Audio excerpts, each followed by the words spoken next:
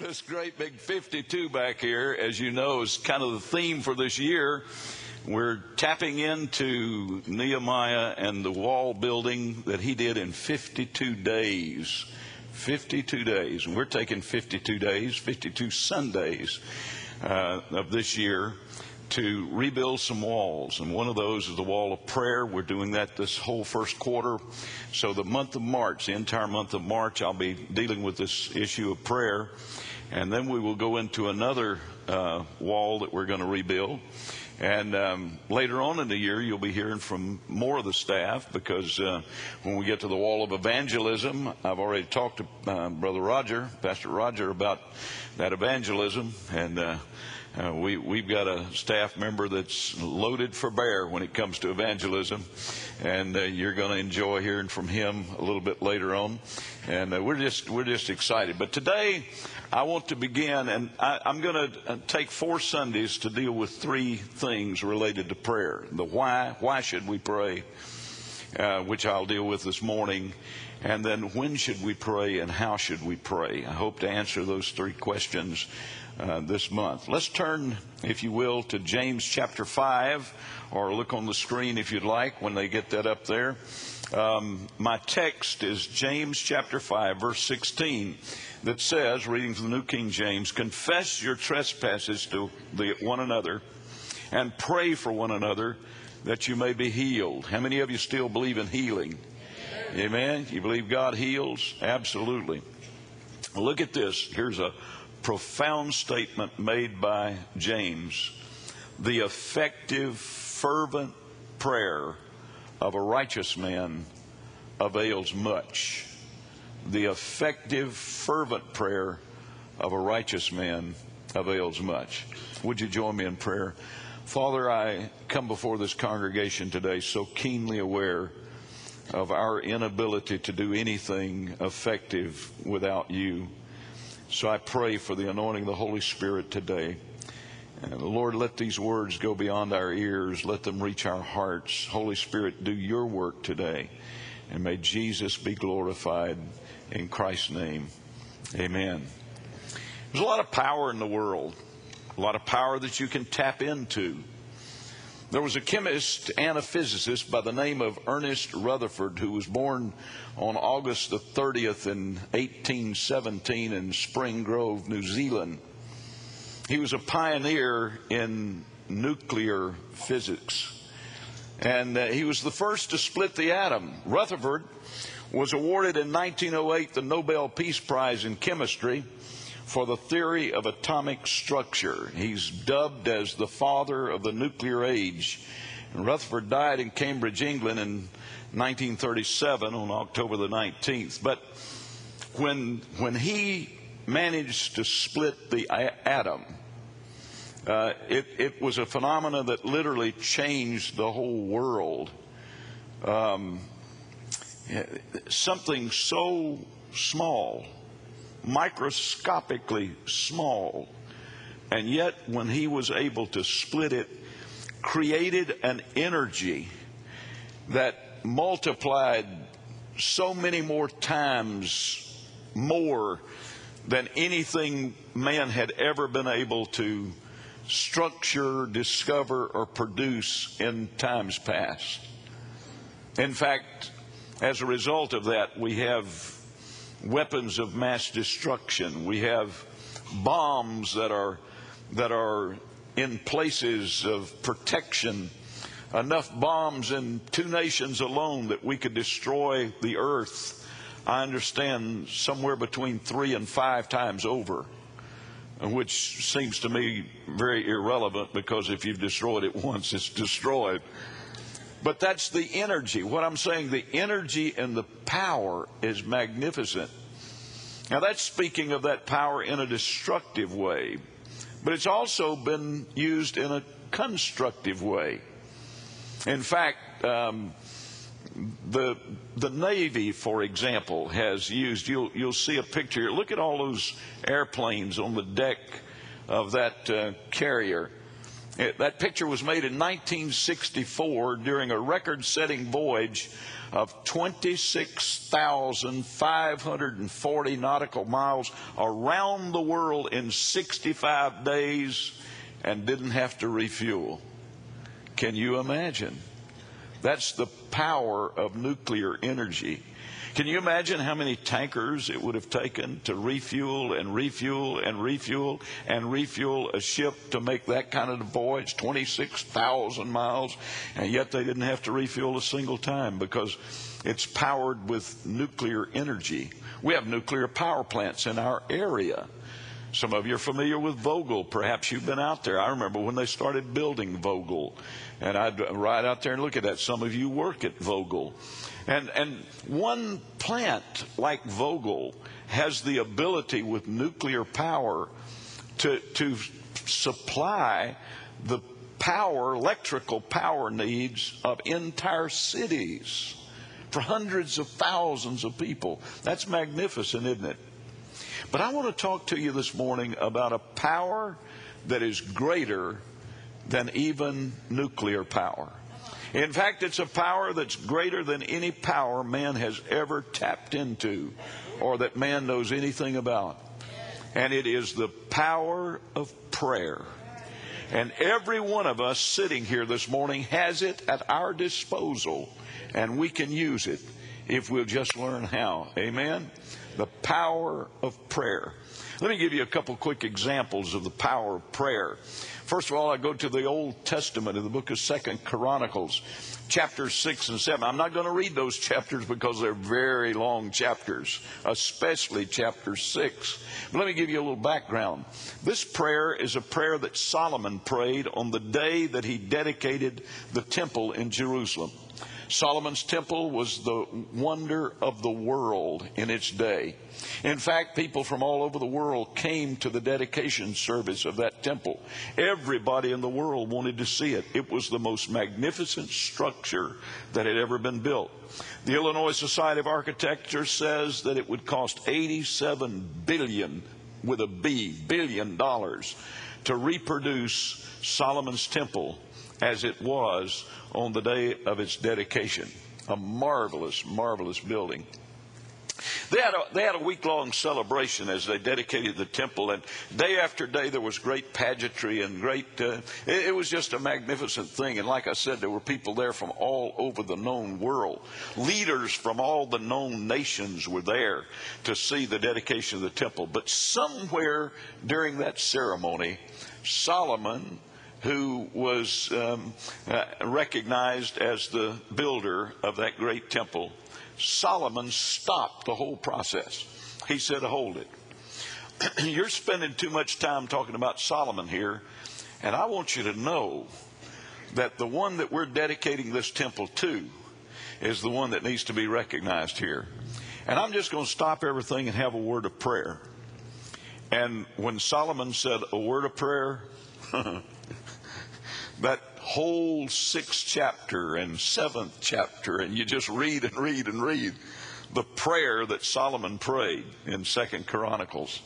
He had the carpenters to construct a 6'3" high platform for him to climb up on. Now, I'll use my imagination a little bit if it's okay, because the Scripture doesn't give this detail. You understand the Scripture couldn't give all the details about everything. If it did, the Bible would be so big you couldn't carry it in here. So sometimes I have to add some details that writers left out. And this don't take this as Scripture. This is just my imagination. Here's what I think happened. I think when Solomon stopped and got ready to pray, Brother Charles, I think he took off his robe, and I think he just threw it across his throne, and I think he took off his crown and just kind of put it there on the corner of that, and then he climbed up on that 6'3" tall scaffolding, and he got out on that platform that they built for him, and he got down on his knees and he started praying. And folks, if you want to read a prayer, you read Solomon's prayer. And starting in chapter 6, he prayed for everything you could think of. First thing he did, he praised the Lord for a while. And he praised the Lord until he sensed when his prayer had reached the throne of glory. He felt it. I've been asked before, how do you know when you pray through? And I tell people, nobody has to tell you when you pray through. You just know when you pray through. You just know. And Solomon prayed until his prayer went up through that ceiling and went out through the sky and went up through the stratosphere and the ionosphere and went into the third heaven and reached the throne of God. And there was a connection. There's always a connection when you pray through. You say, how do you know? Well, I'm told that if you were to take a violin and walk back to the far corner of the church here, and if you had a piano, not an electronic keyboard, but a piano with strings, you understand what I'm saying? A big grand piano. If you had a big piano sitting up here, and if that piano was in tune and that violin was in tune, the violinist could stand back there and strum, let's say he hits a G, and strum that on that violin, that the G string on this piano up here would vibrate. There's that kind of connection in the sound and the airwaves and the musical notes. And that's the way it is with your prayer. When it reaches the throne of God, something resonates right in here. Amen. You just know that you know that you know that you prayed through. And Solomon knew he'd prayed through. And so when he prayed through, he started offering his request. And buddy, when I tell you he prayed for everything, read it. He prayed for everything. He prayed for prosperity. He prayed for healing. He prayed for blessings.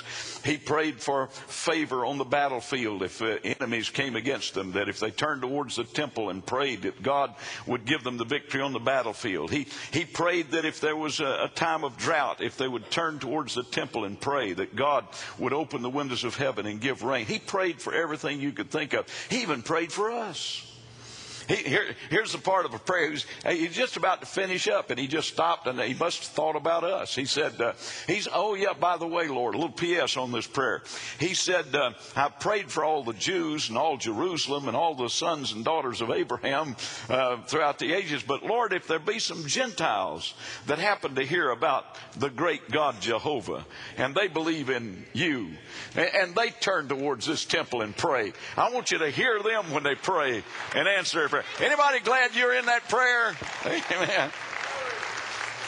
Here's the powerful part.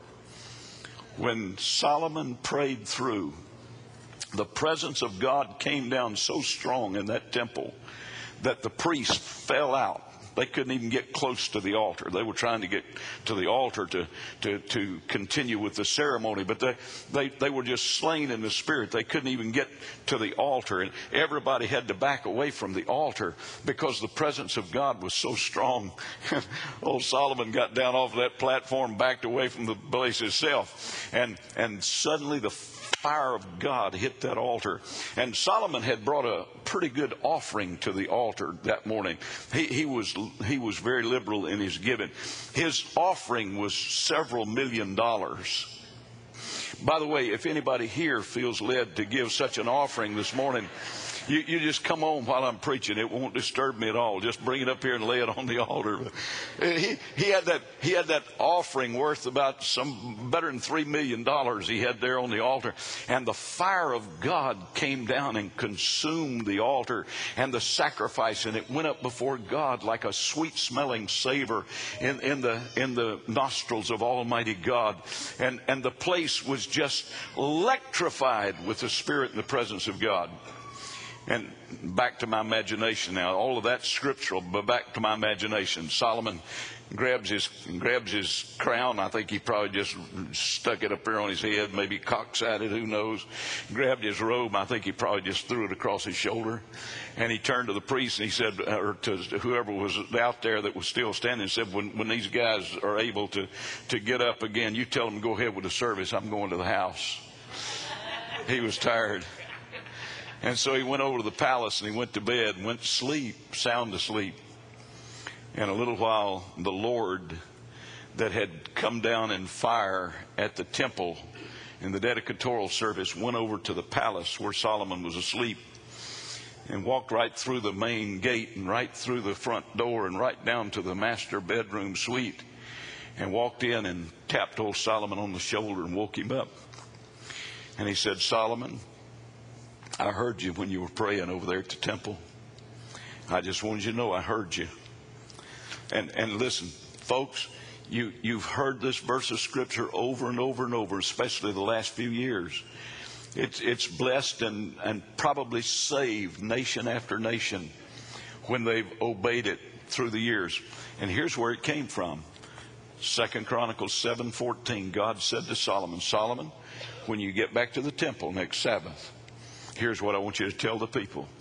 You tell the people that if my people, which are called by my name, will humble themselves and pray and seek my face and turn from their wicked ways, I'll hear from heaven, I'll forgive their sins, and I'll heal their land. A promise that we still have today. Amen. Glory to God. I'm talking about the power of prayer. The power of prayer. In my text this morning, I read from James chapter 5. I read verse 16. But if you go to the next verse, you see another powerful prayer. It says, Elijah was a man subject to like passions as we are. And he prayed earnestly that it would not rain. And it rained not upon the earth for the space of 3 years and 6 months. And he prayed again. And the heavens gave forth their rain. And the earth was blessed. Praise the Lord. Can you listen? This is a man. And the Scripture is very careful so that we don't idolize these people and put them on a pedestal that they don't deserve and think that there's something special beyond what we can achieve. James is very careful to tell us that Elijah was just like you and me. He was a man just like us. He just like you and me, Brother Tony. He just one of us. He just a man. But he had such power in prayer that he was able to lock the heavens for 3 years and 6 months so it wouldn't rain, to give testimony to the world in his day that God is God and not those Baal gods that they'd been serving and worshiping. Amen? And then he prayed again, and the heavens were opened, and they gave forth their rain. Wow. The power of prayer. Folks, we have a power at our disposal that's greater than we ever imagined. And we need to take advantage of it. Amen? Look at the ministry of Jesus. Look at the things that he did. You remember one time he took 5 loaves and 2 fishes and fed 5,000 men? Not counting the women and children. Most people believe that crowd was about 20,000 in number that day. And he did that with 5 loaves and 2 fishes. But how many remember what he did right before he broke that bread and gave it? You remember what he did? He looked up into heaven and he prayed. And then he broke the bread and gave it to his disciples, and they gave it to the people. And they were fed, and they were fed until everybody said, that's enough. I can't eat another fish fillet sandwich. I'm sorry. I've had all I can take. And all I can take. And there was 12 basketfuls of food left over. The power of prayer. Jesus prayed. Let me tell you how valuable prayer was in the life of Jesus. The disciples had been with Jesus. In fact, they followed his ministry very carefully and very closely for 3.5 years. And they knew, they saw the secret of the power in the ministry of Jesus. Remember, they saw him heal the sick. They saw him cast out devils. They saw him feed the thousands. They saw him walk on water. They saw him turn water into wine. They saw him raise the dead. They saw him cast out devils. They saw all of these mighty miracles that Jesus did. And they knew from traveling with him and watching his ministry up close where that power came from. And so they said to Jesus one day, Lord, teach us. Anybody know what? Teach us to pray. They didn't, isn't it interesting? They didn't say, Jesus, teach us to work miracles. They didn't say, Jesus, teach us to preach like you preach, where thousands and tens of thousands are drawn to your ministry. No. They said, teach us to pray. And the reason for that is they knew that the secret of everything he did was his communion with the Heavenly Father. In fact, he told them that. He said, I don't do anything except what I hear my Father do. Now, that's a profound question. If they'll put that up on the screen, that they asked Jesus. So I asked this question: why did Jesus pray? Why did he pray? Now, as I was thinking of that, I started thinking about, well, why do we pray? And I made a little short list. It could be much longer. Sometimes we pray to get understandings. Anybody ever pray and ask the Lord? You know, you may be going through something you don't understand. You ask the Lord for some revelation, a little understanding. Sometimes we pray for understanding. Many times, this is perhaps the biggest reason that most of us pray, is to get our needs met. You ever ask God for something?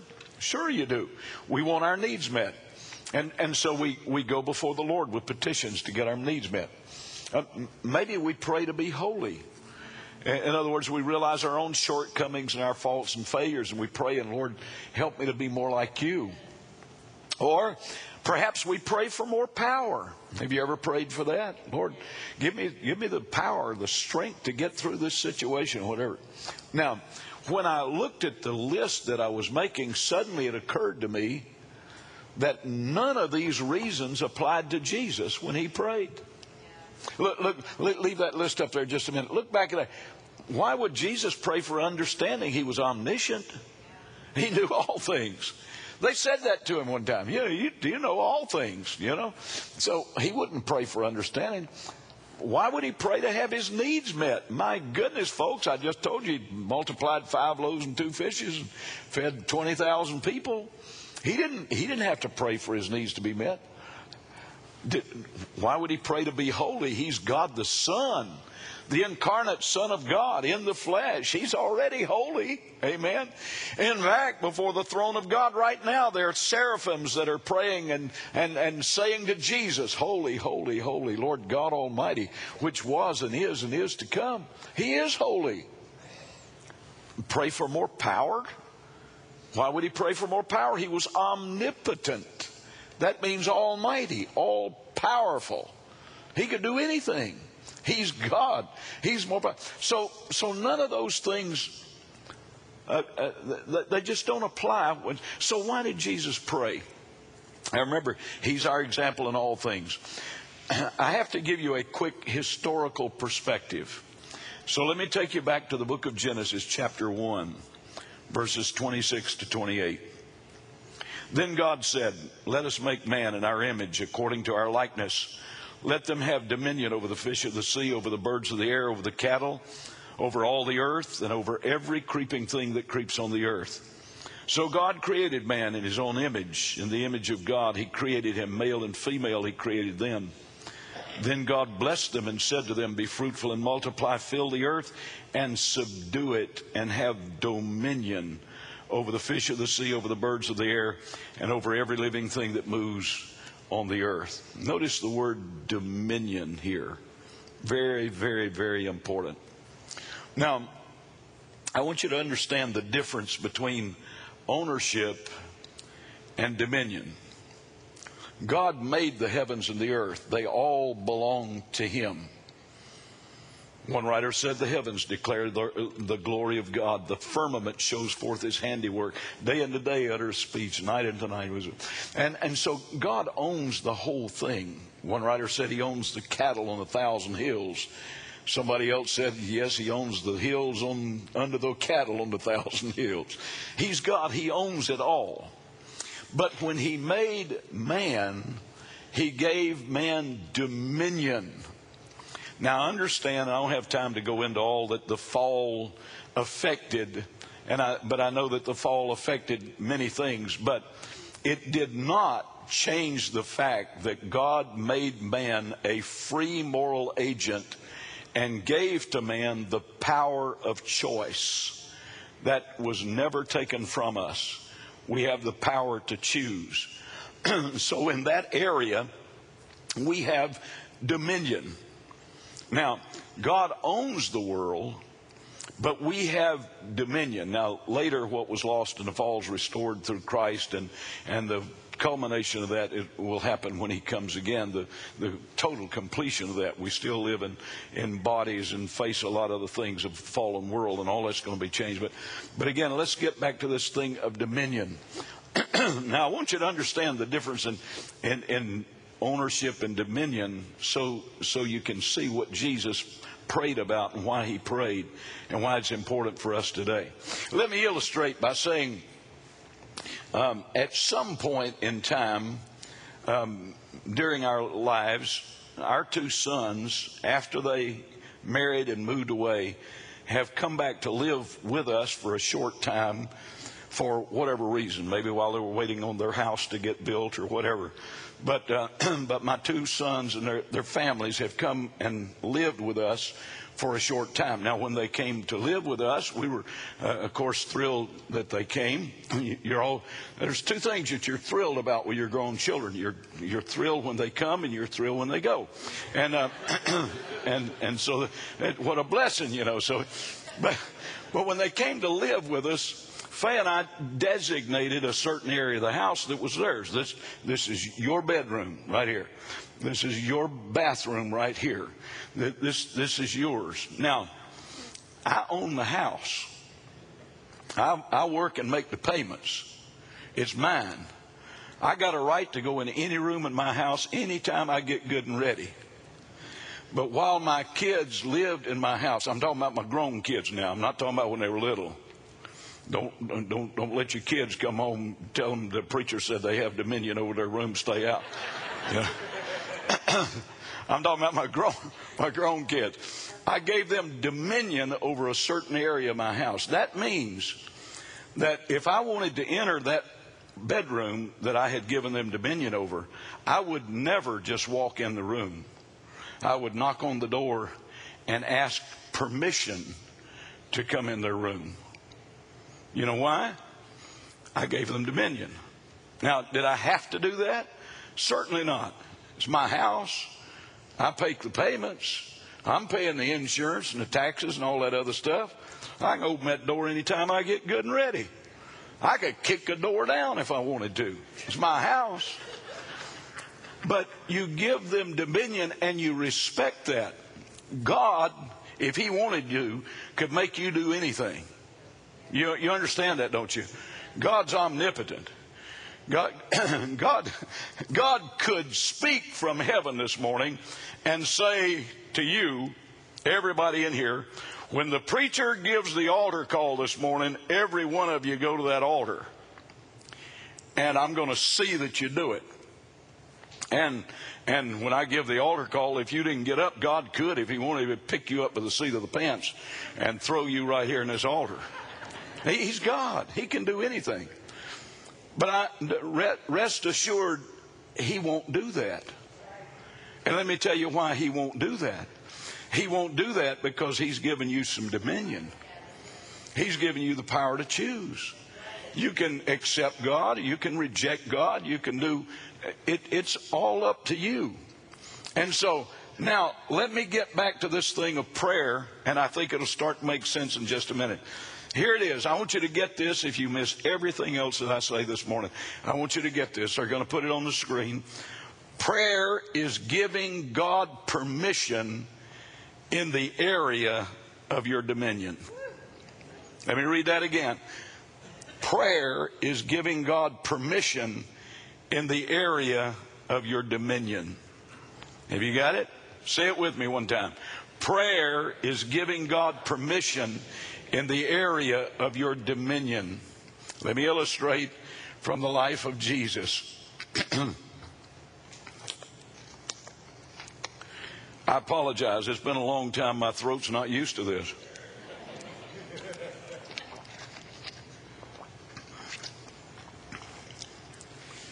Prayer, in essence, is bringing God into the dominion of man. God won't violate that. He has to be invited in. So let's look first of all at the Lord's Prayer. Remember I told you a while ago the disciples asked Jesus, said, would you teach us to pray? teach us to pray. Teach us to pray. They knew the secret of his power. Would you just teach us to pray? And so Jesus taught them to pray. You'll find it in Matthew chapter 6. You can start reading there. It's beginning about verse 9. But you're familiar with it. Here's the way the Lord's Prayer starts. Our Father, which art in heaven, hallowed be thy name. Remember that? The prayer begins by giving God praise and recognizing who he is. The first thing that Jesus taught us to pray for, thy kingdom come, thy will be done on earth as it is in heaven. That's inviting God into the area of our dominion. We're saying, Father, the door's open. Come on in. Let me take you to an illustration of this in the life of Jesus when he prayed it. He taught his disciples to pray it, and he lived it. In the Garden of Gethsemane, Jesus prayed. You'll find it in Matthew 26, Mark 14, and Luke 22, if you'd like to read about it. This was one of the most prayers filled with pathos that you'll ever read. Jesus, on the night he was betrayed, took bread and broke it and gave it to his disciples, and then gave them the cup and instituted what we refer to as the Lord's Supper or communion.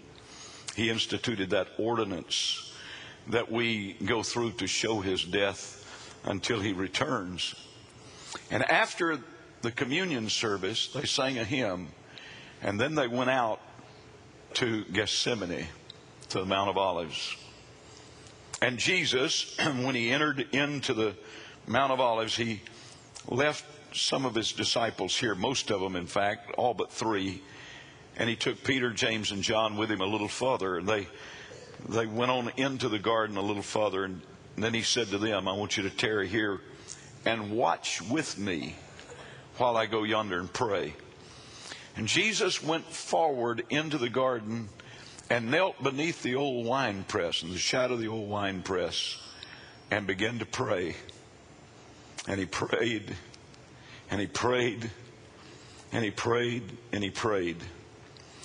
His heart was heavy. He was weeping as he prayed.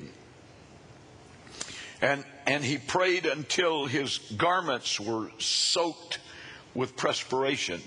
I mean, he's now agonizing in prayer. And he prayed until in such agony that capillaries began to burst, and the sweat took on a purplish hue, and like great drops of blood began to drop from his body to the ground. And here was his prayer. He said, Father, I know that I came into this world for this time, the crucifixion. But Father, this flesh, this body that you put me in, that I've become incarnate in, this flesh is weak. And this flesh is drawing back from the suffering of the cross. And I don't want to go through the agonies of Calvary. And Father, if there's any way possible to let this cup pass from me, would you do it? Is there any other way?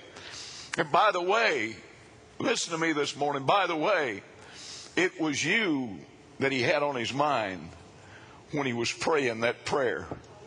It was you and me. He was looking at all of us that were dead in trespasses and sins, and he was praying basically, Father, if there's no other way, can you find some other way besides the agony of the cross, and that you could redeem these people? But then he came to this point. He said, but Father, if there is no other way, not my will. In other words, Lord, not what my flesh wants, but your will be done. You see what he's doing? He is giving God permission in the area of his dominion. Jesus did not have to die on the cross, but he had to make a choice. The only way you and I could be saved would be for Jesus to die on the cross. He didn't have to die on the cross, but if he doesn't die on the cross, then we couldn't be saved. We'd be in here today dragging a lamb or something trying to cover our sins for another little while. But what Jesus did for us on the cross didn't cover our sins. It did away with our sins. Amen. Destroyed them. And he's agonizing in prayer. Lord, not my will, but your will be done. And here it is. The two most important whys. There are other reasons, and we'll deal with those as we go along this month. But the number one reason why Jesus prayed was that communion and that fellowship with the Heavenly Father. That is established. And folks, if you don't pray, you don't have fellowship with God. I'm sorry. I know some people will go days without praying, weeks without praying, maybe months without praying, and all of a sudden they'll hit a crisis and they'll cry out, "Oh, God, help me, God, help me, God, help me." I'm not saying that God won't help you. He's a merciful God, and many times His grace has reached to us when we certainly didn't deserve it. In fact, that's what grace is. But if you want the kind of power that I talked to you about a while ago, there's got to be fellowship with God. There's got to be communion with God. How many of you understand this morning, if you don't ever talk to your spouse, your marriage is not going to get better. It's going to get worse. Amen. There's going to be a separation, a division. Prayer is fellowship and communion with God. But the reason why Jesus prayed and the reason why you and I need to pray is, first of all, for fellowship and communion. But secondly, so that we can invite the Heavenly Father into the area of our dominion. And I'm convinced this morning that the most important thing that I can get across to you today is the importance, and I'll go further than that and say the necessity of you and I reaching the point where we pray, "Father, not my will, but your will be done. Your kingdom come. Your will be done in every area of our life." That's what making Jesus Lord of your life really is. I've said this before and I say it again. If He's not Lord of all, He's not Lord at all.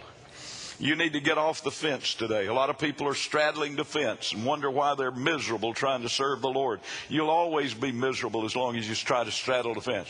As long as you try to hold on to the world with one hand and try to hold on to the Lord with the other. As long as you just try to use God as a fire escape or an emergency 911 call. As long as you do that, you'll be miserable. If you really want to know the place of peace, the place of power, the place of protection, the place of provision, the place of the wonder of His presence, then say to Him, "Lord, I give you permission in the area of my dominion. Not my will, but your will be done." Oh, hallelujah.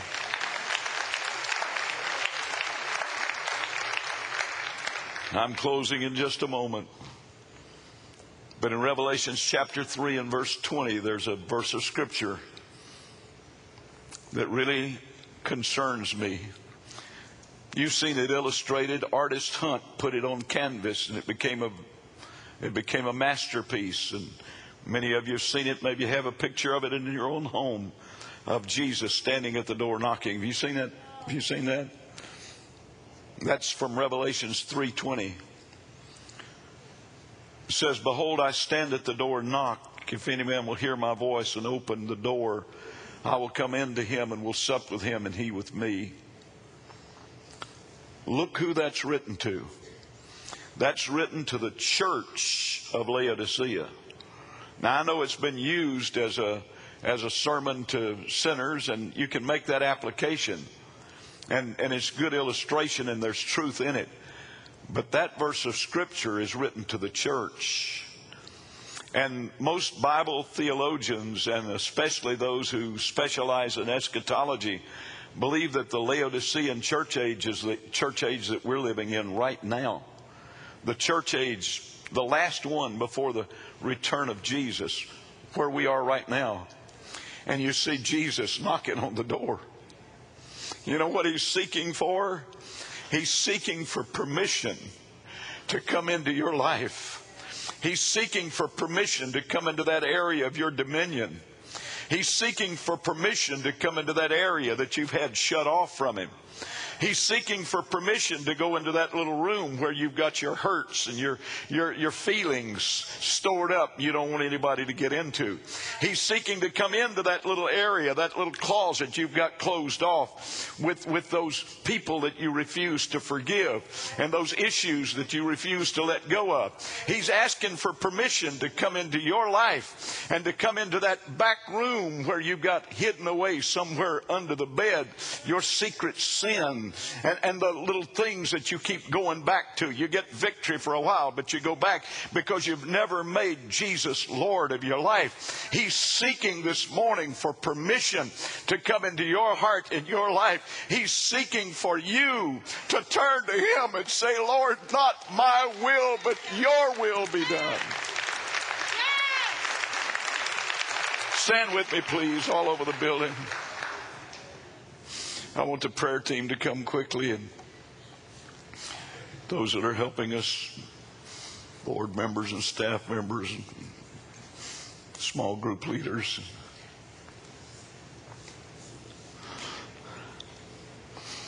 My heart's heavy today because I realize that we're living in a day and time when there's a lot of false doctrine out there that's telling you that everything's okay, you can live any way you want to, God will overlook it, that Calvary takes care of past, present, and future, you don't have to worry about a thing. Calvary, I would never take away from the power of the cross or the blood of Jesus, but God doesn't violate the area of your dominion. God's not going to forgive sins that you don't repent of. And he will not be the Lord of your life until you make that surrender, that complete surrender, until you say to him, not my will, but yours be done. Why is this so important, preacher? Well, let me tell you, if you don't say that to God now, there will come a day when God will say, not my will, but yours be done. And I'm here to tell you this morning, I don't want God to say that to me. I don't want my will to be done. My will is what's messed me up. And every mistake I've ever made, every sin I've ever committed, every failure I've ever had, it's been my will. My will. I want my will out of the way. And here's why I want it so much for all of you today, is because once you make that complete surrender, and once you say, Lord, not my will, but yours be done. Once you make him the Lord of your life and give him permission to come in and have the area of your dominion, once you do that, and once he comes in to sup with you, to fellowship with you, and he's on board your boat, from that moment forward, you're guaranteed that you will make it through victorious to the other side. He'll bring you through every storm. He'll bring you through every trial. He'll bring you through every struggle. He'll bring you through every battle with victory. With victory. Jesus said, in this world you'll have tribulation, but be of good cheer. I've overcome the world. I've overcome the world. If Jesus is in your boat, you're going to make it to the other side. Hallelujah. Would you bow your heads with me, please? Oh, Holy Spirit, do your work now in the next few moments of this service. I'm asking you to come. If you're unsaved, come and give your heart to Jesus. If you're away from the Lord, come back home. Come on. I'm asking you this morning, if you have needs in your life, you want somebody to pray with you, we have people here that'll be glad to. Pray for the healing of your body. Pray for deliverance. Pray for victory. Pray for Holy Spirit baptism. Pray for a situation that you may be dealing with. Your marriage, your home, your finances, your education, whatever it may be. we'll be glad to join you in faith and believe God. If you have a need like that, I want to invite you to come. The altar's already open. Come on, you can start moving this way if you'd like to pray. There are many others of you standing here today. The Holy Spirit's dealing with your heart right now. You know that this message was for you. You know it was for you. You know that God's calling you right now to give Him permission in the area of your dominion.